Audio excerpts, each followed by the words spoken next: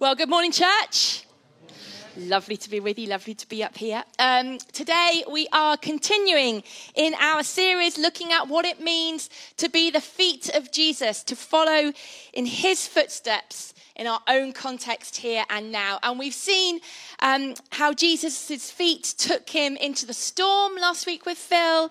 We've seen how his feet took him to the lost with Matt Skirton a couple of weeks ago, into the wilderness and into healing with Will. And today my job is to explore what it means to follow Jesus up the mountain to be with God. That's what I was meant to be preaching on. It's changed slightly. We're going to be exploring what it means to follow Jesus into the quiet place to be with God, I think is how I would describe it. So, here we go. Do you ever feel like life is this massive kind of roller coaster ride and you just want to get off and rest for a little bit? I don't know about you, but that is how I feel most of the time. To just press pause, take a time out just for a moment to catch your breath.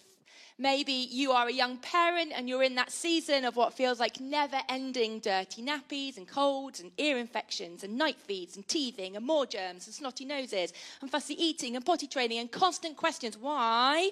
And then the germs hit again and you can't remember the last time you slept through the night or drank a whole cup of tea without it going cold. I remember those days well. Or maybe it's work. And you're in that season of desperately trying to save up for a house deposit and you're having to say yes to all those extra hours and all those extra shifts. You're trying to get some money together, or perhaps you're a little further on in your career and work demands are eating up your time. There's project deadline after project deadline after project deadline that are impossible to keep up with, but you are trying all the same. Or maybe you're in that sandwich phase of life with both children and aging parents, each needing you, and you're there in the middle trying to give all of yourself to both and being stretched. Whatever context we find ourselves in, life can be overwhelming and we start to feel anxious, heavy-laden and burdened. In those moments of overwhelm, many of us, myself included, try and escape the pressure by turning on a screen, scrolling mindlessly through social media, binge watching Netflix, just trying to find some kind of escape. And I freely hold my hands up and confess that at the moment is my go-to stress relief too. In fact, Friday night my family found it very funny when they found me actually falling asleep with my finger hovered over my phone in the middle of my Instagram feed. Never mind.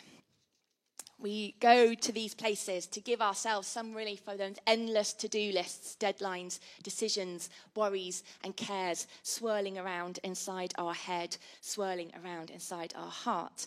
And I don't think I'm the only one in the room to do this. Life for many of us is busier than we can comfortably handle on our own, but we try to do that anyway. And underneath all of this, something in our hearts cry out, there must be a better way to live. And Jesus says, yes, there is. In the Gospels, we find an astonishing invitation and a practical example of how to live, and more than that, how to flourish in a busy, hectic, crowded life. In Matthew's Gospels, we find these words at the end of chapter 11. Okay, it'll be at the back. You can listen. Are you tired, worn out, burned out on religion? Come to me. Get away with me and you'll recover your life. I'll show you how to take a real rest.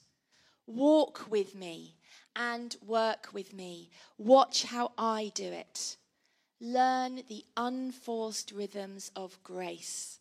I won't lay anything heavy or ill-fitting on you. Keep company with me and you'll learn to live freely and lightly. Matthew 11 from the Message version. I mean, who doesn't want to say yes to that? But how do we do it? It's all very well reading that out and you're like, yeah, that sounds great, Emma, but how? Well, we look at Jesus and we do what he did. one of the practices of Jesus, one of those unforced rhythms of grace which he talks about and which he modeled and demonstrated for us so beautifully, is this practice of retreating into the quiet for time alone with his Father. I know for some of us, this is pretty basic stuff. But I also know that every so often we need to be reminded of the basics. So bear with me, because that's what we're doing today.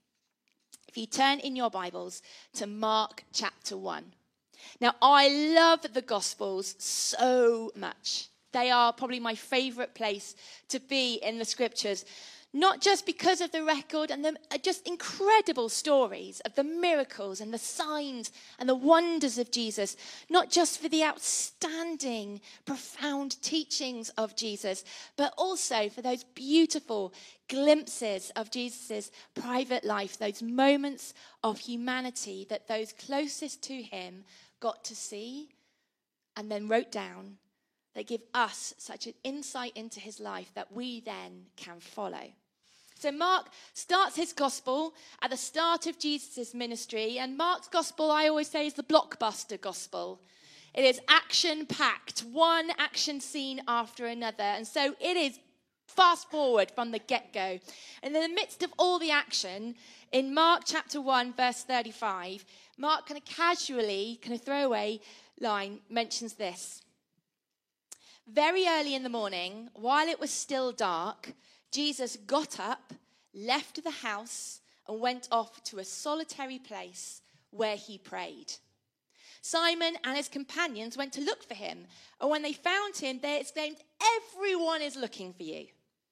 Jesus replied, "Let's go somewhere else, to the nearby villages, so that I can preach there also. That is why I have come." So he traveled throughout Galilee, preaching in their synagogues and driving out demons. Or flip over a few pages into Mark chapter 6. And both before and after the extraordinary events of the feeding of the 5,000, Mark notes that same urge of Jesus to be alone with his Father, starting at verse 30. The apostles gathered around Jesus and reported to him all they had done and taught. They've just kind of been sent off on a ministry trip and they've coming back full of good news. Then, because so many people were coming and going that they didn't even have a chance to eat, Jesus said to them, "Come with me by yourselves to a quiet place and get some rest." So they went away by themselves to a solitary place. Now, if you know the story, and I'm sure you do, you'll know that instead of calming down and finding rest, their day just gets busier with feeding 5,000 people. And Jesus, again, sends the disciples off by boat, dismisses the crowd, and we read this in verse 46. After leaving them, he went up on a mountainside to pray. Or flip over into Luke's gospel, where we read the following in Luke chapter 5. Yet the news about him spread all the more, so that crowds of people came to hear him and be healed of their illnesses. But Jesus often withdrew to lonely places and prayed. Or just a little further on from there in chapter 6 and verse 12. One of those days, Jesus went to a mountainside to pray and spent the night praying to God. When morning came, he called his disciples to him and chose 12 of them, whom he also designated apostles. In each of the passages we read, we see that Jesus is retreating into what is variously translated into English as the quiet place, the lonely place, the solitary place. But in the original Greek, it's all the same word, the eremos. And Will mentioned the eremos back on our first session because it's also translated as wilderness, and it's the same word you see in Matthew chapter 4 when he goes and is tempted in the wilderness. So I think there's a practice here of Jesus which is crucial for us to look at and to follow in his footsteps. What you notice when you look at the context of all of those verses above is they are all in the midst of a really busy period. Jesus was a busy guy. Most of the passages we've read are either preceded or followed by crowds of people pursuing him, not just one or two. And they are constantly looking for healing. They're looking for deliverance. They're looking for more of his teaching, more demanding of his time and his energy. And it feels like when you read the Gospels, particularly Mark's Gospel, that Jesus is constantly on the go. And yet, time and again, we see Jesus making time to be alone with his Father in the quiet, in silence and in solitude, and making that his priority. For Jesus, this is not an added extra to happen if he's got spare time. This is an essential component to life from which everything else flows. And I believe that is from that time, from time spent alone with his Father, that Jesus received the power and the peace that he needed to fulfill his ministry here on earth. Yes, the disciples need him. Yes, the people need him. Yes, the ministry needs him. The job needs him. There is so much to do, and there is no denying that. So much to do and so little time. But Jesus understands and models to us that our number one priority is always our relationship with our Heavenly Father. And from that place flows everything else. I have to confess to you that is not the case in my life. I often think that God chuckles when he gives me topics to preach on. He's like, yeah, that'll be Emma's. Thank you very much. Because so often when I'm giving a topic, as I'm doing the prep and the planning for it, I'm like, oh man, that is exactly what I need to hear. Like, I am totally preaching to myself today. Life has been, my husband would agree, truly manic since September and going back into teaching. Whew, I see the wrong end of midnight more often than I don't. And I am ashamed to confess, but I do confess to you, and I'm honest with you this morning, that one of the first things to go when I get busy is my time with God.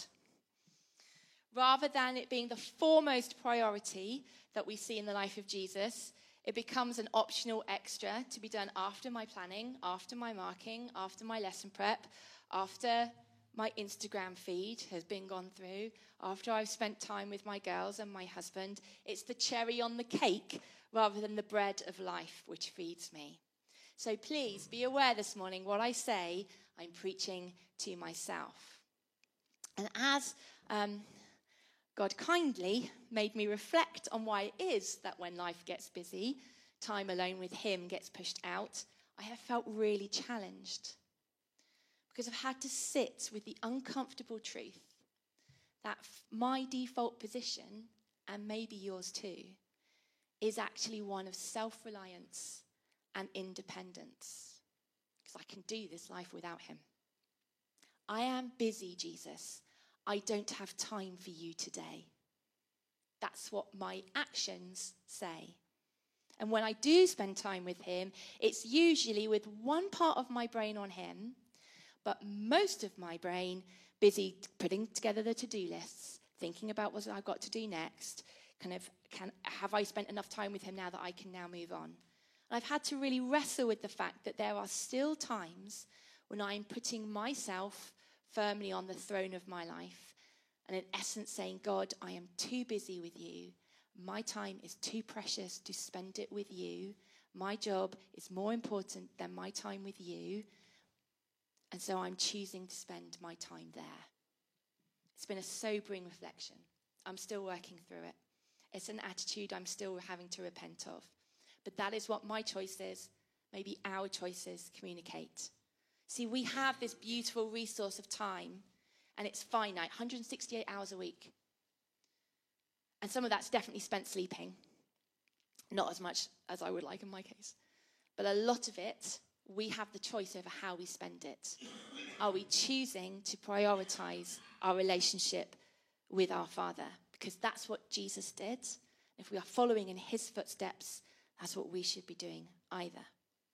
To my shame, looking back over the past weeks, I've too often chosen to spend my time mindlessly scrolling rather than spending it with the one who holds out that beautiful invitation we read earlier. St. Teresa of Avila, she puts it far more eloquently than I ever could. She says this: I think if I'd understood then, as I do now, how this great king really dwells within this little palace of my soul, I should not have left him alone so often. But as I've sat with this and sat with Jesus, mulling my message over with him, I've been challenged, yes, absolutely, but I've also been encouraged. Because I've also been reminded that our journey with Jesus is one of endless, abounding grace. And as I've been kind of working through this with Jesus, I've had this one image keep popping into my head. And it's the one of the father in the story of the prodigal son, who waits patiently and expectantly for his child to return home. And when he does, there is no condemnation. There is only embrace. So if you, like me, have been neglecting your relationship with God recently, if you, like me, have spent more time elsewhere on social media or on TV or on sports or whatever it is that you do to kind of fill up time,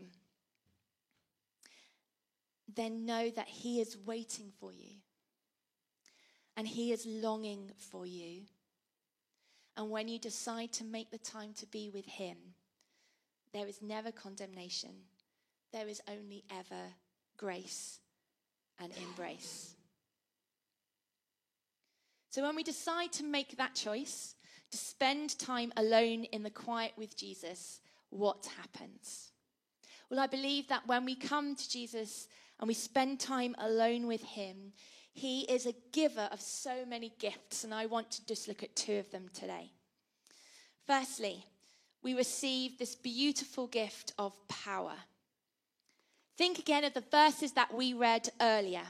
In each of those cases, Jesus goes on to do something incredible, a visible demonstration of the kingdom of God.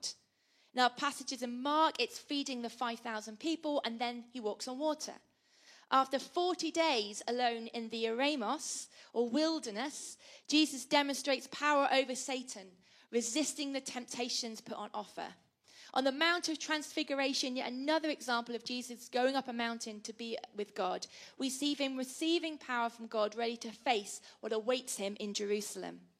On each occasion, it seems to be that in time alone with his Father, Jesus receives the strength, the power to continue on the journey. And it's not a one-off thing. From the Gospels, it seems that Jesus had this regular pattern of making time to be alone in the quiet with his Father, away from others, away from distractions, away from the influence of the world, just him and his dad. And from that relationship flowed the strength and the power he needed. I'm just going to grab my now cold tea.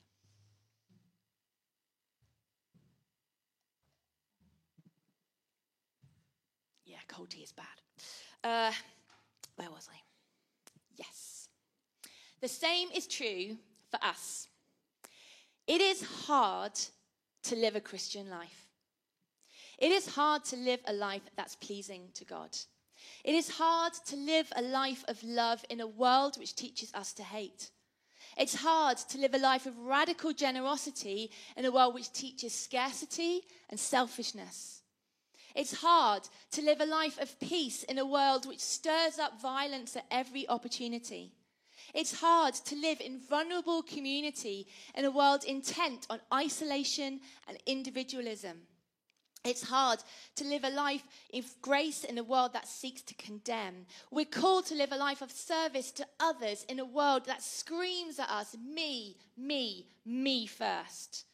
We're called to deny ourselves, to take up our cross and follow him in a world which celebrates and idolizes the self. Self-denial? What's that? So how do we combat this? Where do we find the strength and the power to live a life that imitates Christ? Jesus gives us the answer. It's through time alone with him. It's through fostering that deep connection with our dad. Here we find the strength and the power to live a life of obedience, to live according to his ways, to resist the temptations put across our own path. Jesus knew he was living in hostile territory. The world was against him. Satan was actively trying to destroy him. And so he invested time and energy keeping that connection to his Father strong and vibrant. We are living in hostile territory. The world is against us, and Satan is actively trying to steal, kill, and destroy. And so we need to be investing time in our relationship with our Father to keep that connection strong and vibrant. It's when we spend time alone with God, as we sit in his presence, that he can reveal to us parts of our life, parts of our heart, parts of our thought patterns or our attitudes that he wants to transform by his Spirit to make us more like Jesus and to live a life pleasing to him. Without time in the quiet with Jesus, we can all too easily become worn out, tired, heavy laden, burned out. Jesus does not want us to live that way. The invitation is there. Come to him. Spend time with him. Receive the strength and the power we need to thrive and to flourish. As well as power, I believe that time alone with Jesus also offers us peace. Life is hectic. It is overwhelming. And at the moment, this world is scary, like genuinely scary. The future is uncertain in a way that it hasn't been for a really long time. And anxiety is like this silent pandemic sweeping society. It feels sometimes like we are living on a precipice. And in the midst of all of this turmoil, where can we go to know peace? Jesus gives us the answer. Into the eremos, into the quiet place with Jesus. It's there, as we lean into him, as we fix our eyes upon him, that he comes and ministers to us, realigning our perspective, quietening our fractious hearts. As we spend time with him in the quiet, in the scriptures, in the book, in prayer, we find this beautiful exchange starting to happen. And we're invited by Jesus to cast our cares onto him, all our anxieties, passing them over to him and receiving in exchange his peace, which passes all understanding. So often, many of us are running on empty, our minds whizzing at 100 miles an hour as soon as we get up in the morning, our day fueled by caffeine and adrenaline, feeling all of this pressure like the walls are closing in around us, the weight of life bearing down on us. And Jesus stands there and says, come away with me. Like, spend some time with me, like 10 minutes. Give me all of those cares. Give me all of that burden. Let me take it from you. It's like we're being squeezed. And in the quiet place, in time alone with God, we hand these over and we can breathe. We can find the space that our souls desperately crave. The psalmist often speaks about the Lord taking him to a spacious place. And I love that image so much. It really does speak to me. He promises peace to all those who come to him. And in a world which regularly snatches peace away, or at least tries to, we need to be coming regularly to sit and rest with him. One of my favourite prayers that I often use to start off my time with Jesus is taken from the Lectio 365 devotional. And if you haven't got it, it's a brilliant free app. I would thoroughly recommend it. And it says this, it says, as I enter prayer now, I pause to be still, to breathe deeply, to recenter my scattered senses upon the presence of God. And in those few moments of silence after the prayer before they start the next bit, I can feel my soul, which is all kind of like this, just slowly release and relax into the arms of my Father as he gently comes alongside. Why don't I do it more often? And that peace that we receive as we spend time alone with him, it rubs off. Do you know that? Have you ever been around someone who just gives off these calm vibes? I have a wonderful friend, her name is Frauke. She lives up in Oxford, she's German, but she has this ability, this amazing ability to bring a sense of God's calm and peace into any room that she's in. Like, I can go and meet with Frauke and I'd be like, rah! And after 5 minutes, I'm like, oh, yeah, okay. And she's a very calm lady and very quiet. We're quite opposite. But she has this amazing sense of peace, and it comes from the fact that I know she spends a lot of time alone with God. And it shows. What difference could we make to those around us, in our family, in our friendship group, in our workplace, if we chose to spend more time in the presence of God, receiving his peace, and then being able to offer it to others? I struggled to know where to land my sermon this morning. Landing is not the best bit of my sermons. I know that's the bit I've got to work on. And I really struggled to know where to land it today. But I think the best place to land it is to remind us again of the beautiful invitation that Jesus offers, because it really is stunning. And it is on offer to each one of us if we make the choice to spend some time with him. Jesus says to us, are you tired, worn out, burned out on religion? Come to me. Get away with me, and you'll recover your life. I'll show you how to take a real rest. Walk with me and work with me. Watch how I do it. Learn the unforced rhythms of grace. I won't lay anything heavy or ill-fitting on you. Keep company with me, and you'll learn to live freely and lightly. The invitation from Jesus is there. The choice about whether we take up that invitation to experience more of the presence of Jesus, the power of Jesus, the peace of Jesus, that's down to us. Let's pray.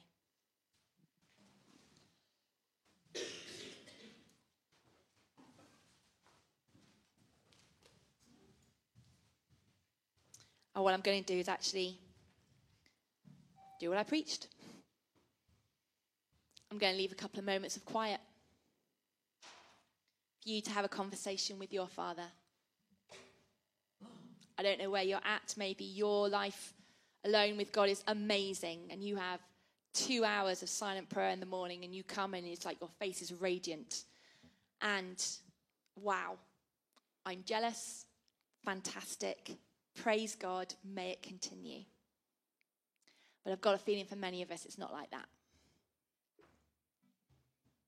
So I'm going to leave a few moments for you just to have a conversation, and maybe you need to say, God, I'm sorry that I've been choosing to spend my time on things that aren't giving me life. Help me to make better decisions.